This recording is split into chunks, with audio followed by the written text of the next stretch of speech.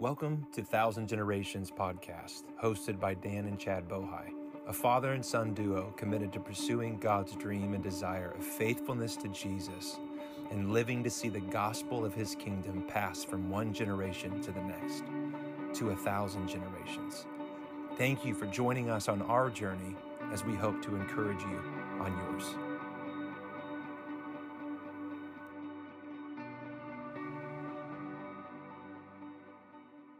Here we are, season number 3, episode 1. Say hi, Dad. Hi, how you doing, bud? We are having a blast doing these podcasts with you and just picking themes throughout the scripture, things the Holy Spirit's highlighted throughout our lives and our ministry together. And so I'm really excited to kick off this 3rd season. What do we want to kick off with? What's on your heart? Well, I feel like it would be appropriate, since we went through hindrances and we went through all the things that the kingdom of God offers to us now. I want to talk about the power and the necessity of encounter with God or impartation with the Holy Spirit. And I think if we don't have those moments where we're marked and filled and energized, it's hard to sustain during the times where you don't sense the presence of God. So it's good to have encounters. I'm thinking about how the church was birthed. That was definitely an encounter in Acts chapter 2, when the fire of God fell on them and they were able to speak in different languages, and they went out and were able to endure persecution. Yes. Even though everything in the world pointed against them, they turned the world upside down. I remember reading about that one time in one of the history books of Christianity, where it says there are 120 compared to the Roman Empire at the time, was the odds of 1 in 400,000 were touched by the Spirit. Wow. And yet the power of that encounter sustained the movement of Christianity to this day. And so Christianity was birthed in an encounter or an impartation of, the Holy Spirit onto humans. It wasn't until just a few years later that they were praying in Acts chapter 4, because they were being persecuted.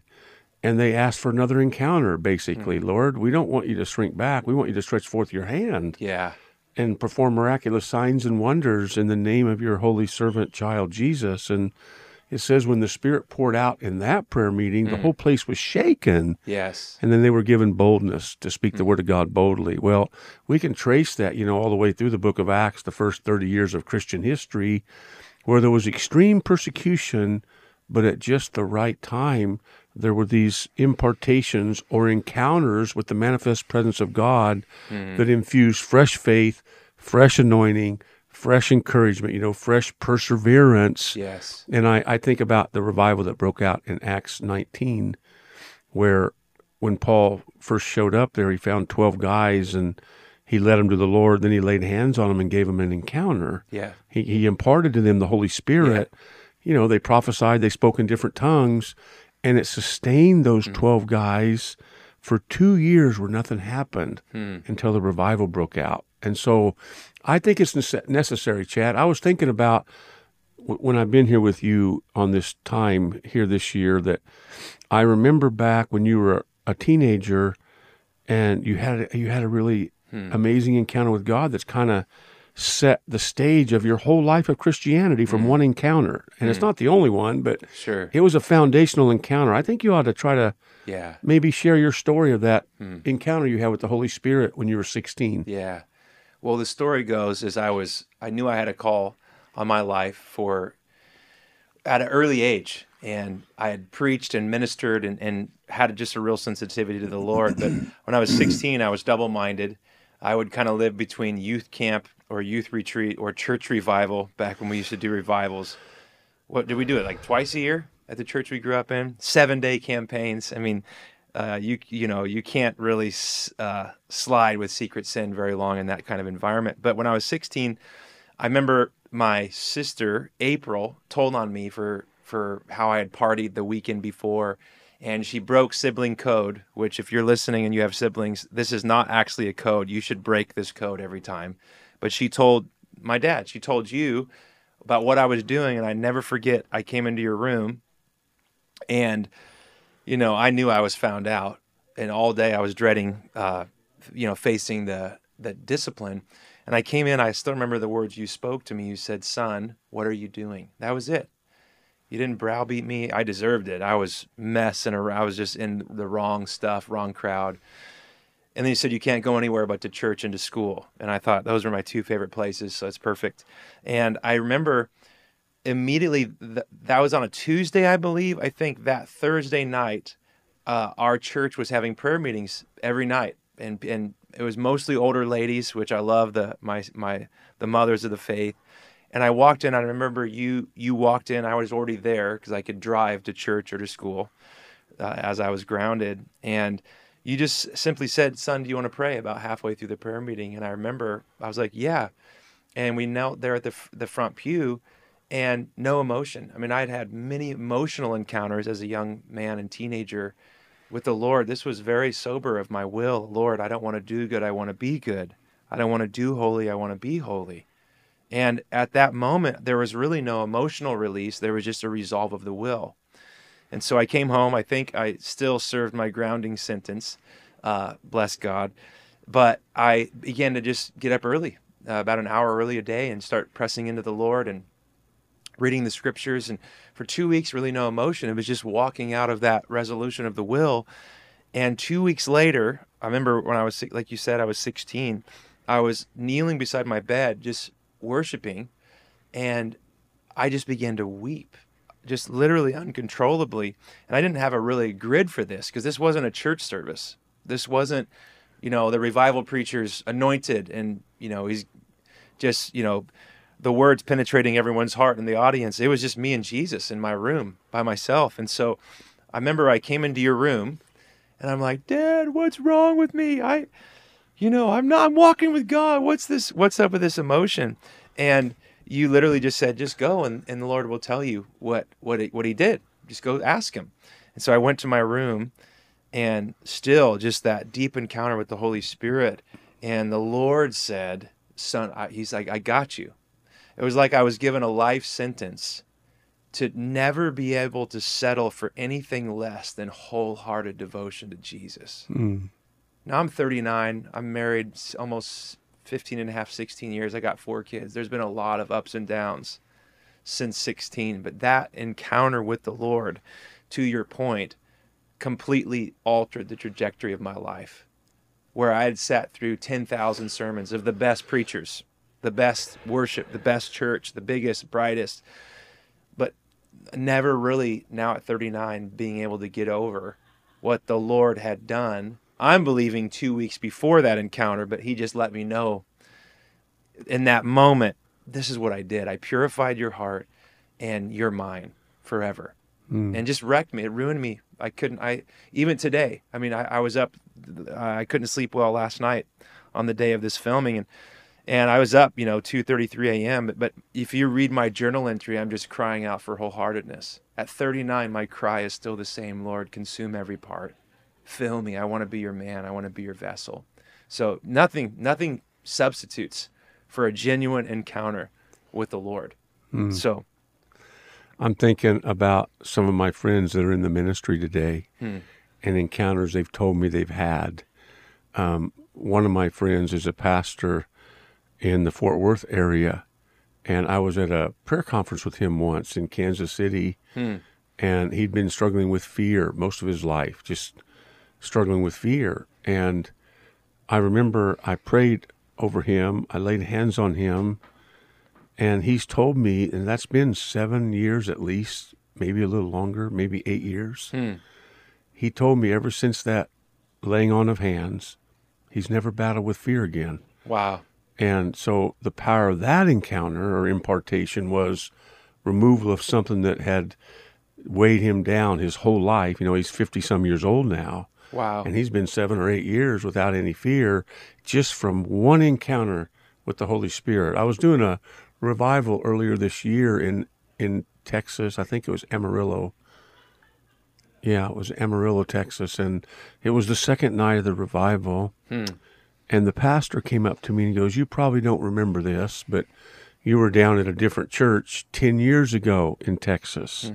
And you were getting ready to preach, and you were just kind of looking around, and you called me out and you said, come up here, and you didn't know me. And I said, okay, I don't remember it. And he goes, you came up, you brought me up to the platform, you put your hand on my heart, and you said, you will never be afraid again. And he said, I've never been afraid for 10 years. I've been crippled in fear my whole life. He was a pastor. He'd been as afraid as a little boy. He'd been afraid as an adult, as a minister, as a husband, as a father. And he said from that moment on, he never had fear. That's the power of an encounter.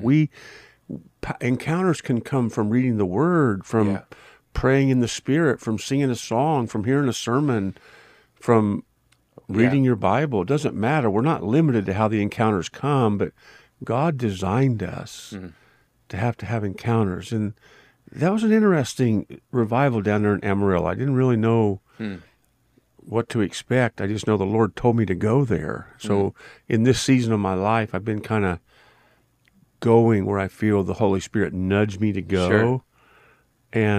And after that pastor testified, there was an elderly gentleman there. I think he said he was 90. And he said, can I give you a testimony? And I said, absolutely. He goes, you probably don't remember this. He said, but 7 years ago, I was at the awakening that you used to do with Corey Jones down in Fort Worth. And it was a time of ministry. And he said, you were praying over people. And he says, I was standing there for prayer, but you passed me and you didn't pray for me. And I thought, huh. And he was telling me this little 90-year-old gray-haired man. He says, you went 2 or 3 people past me, but then you turned back to me and you came back. And he says, you moved the people away from both sides of me and you put your hand on my back and on my chest. And he said, this is what you said to me. And this is a man, I don't know him. But he said, you said this to me 7 years ago. You won't have any heart problems ever again. You said that to me. And then you went, amen. And you walked on. And he said, what you didn't know was I was dying and I was on a heart transplant list. And there's nothing they could do to fix my heart. I was dying unless I got a new heart.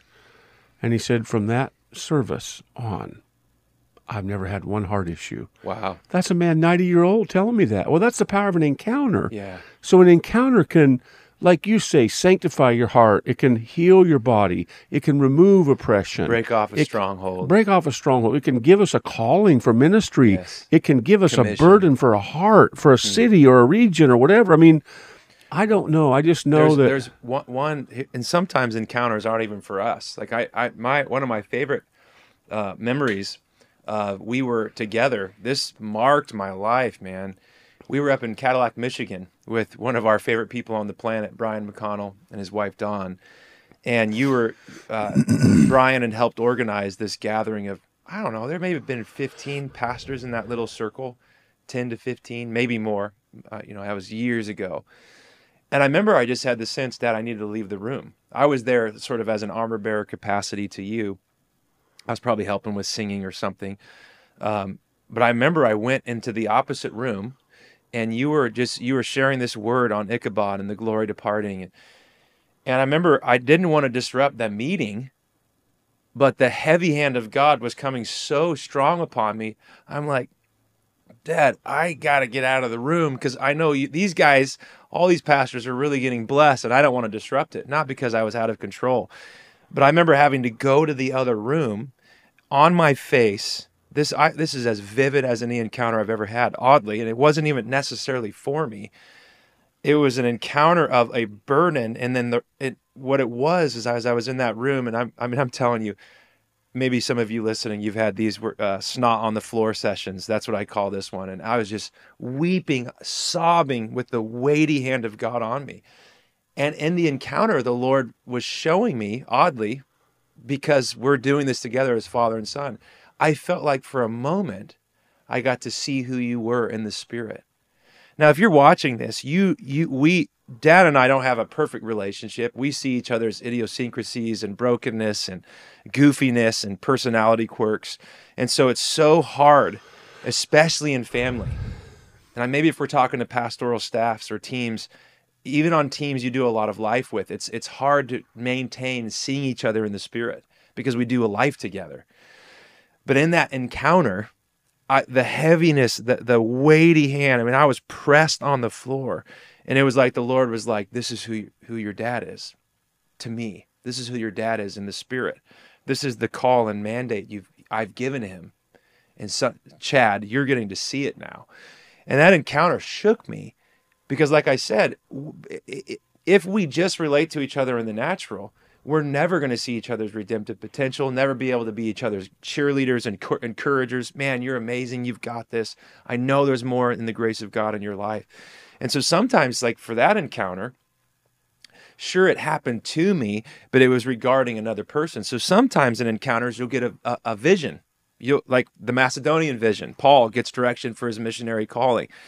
You'll get to see someone through redemptive lenses that you've never seen before. You'll see a new door of opportunity that looked closed and helpless and hopeless, but the Lord shows a way.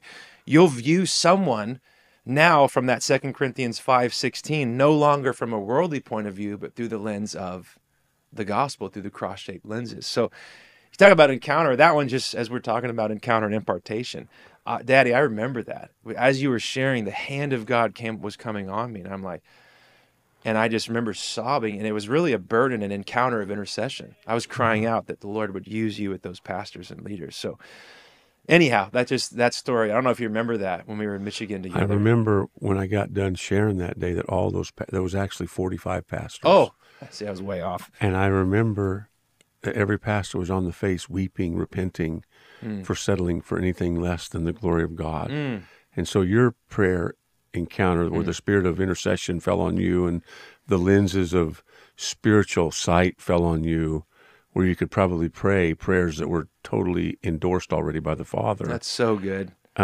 Released anointing. So sometimes encounter is definitely not for us. It's the Lord alerting us to what he's wanting to do in a group, in a family, in a service, in a person, in a season, etc.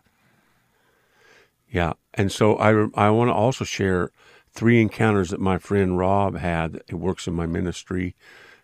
He was a pastor, had been a pastor for several years, and he was kind of getting burned out because he was trying to do things with his own abilities, with his own artistic abilities, with his church growth strategies, and he found himself getting kind of weary and exhausted emotionally. And he said he went away to a cabin to be alone, and he said he just took a Bible and a journal.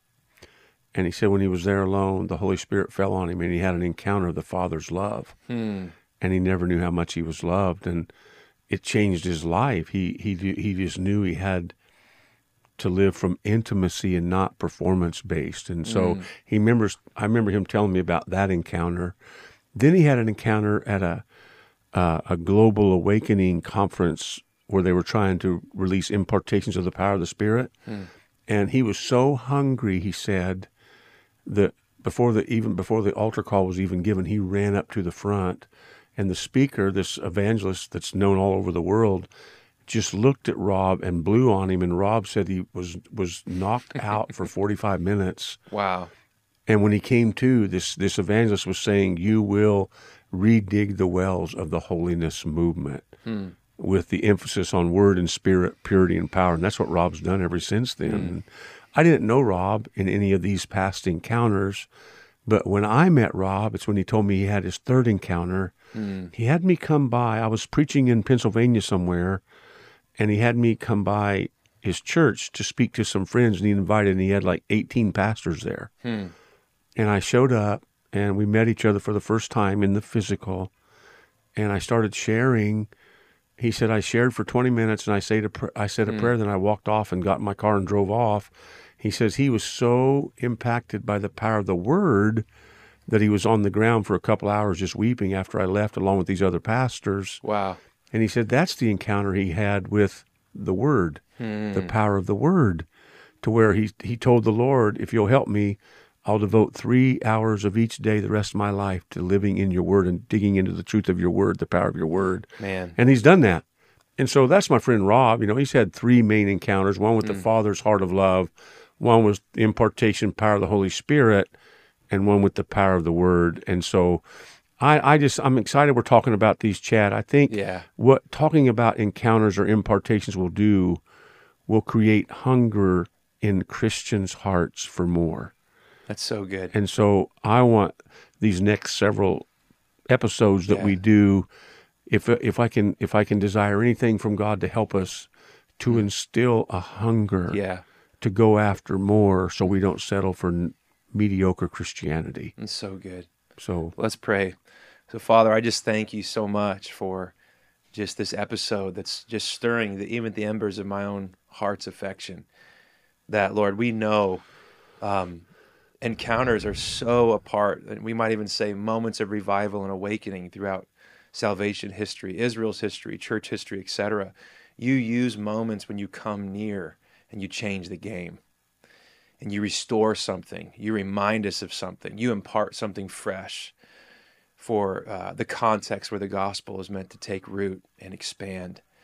I just thank you that you are the God of encounter. You are the God of Abraham, Isaac, and Jacob. As we read the patriarchs, as we read the story of God, it is one encounter after another, with decades in between of grind and covenant reality and relationship building and formation. But Lord, nothing takes the place of you when you come close and encounter us with your love. So Lord, we ask in these next episodes that those who are hungry for more would experience that in an unbelievable way. In Jesus' name, amen. amen.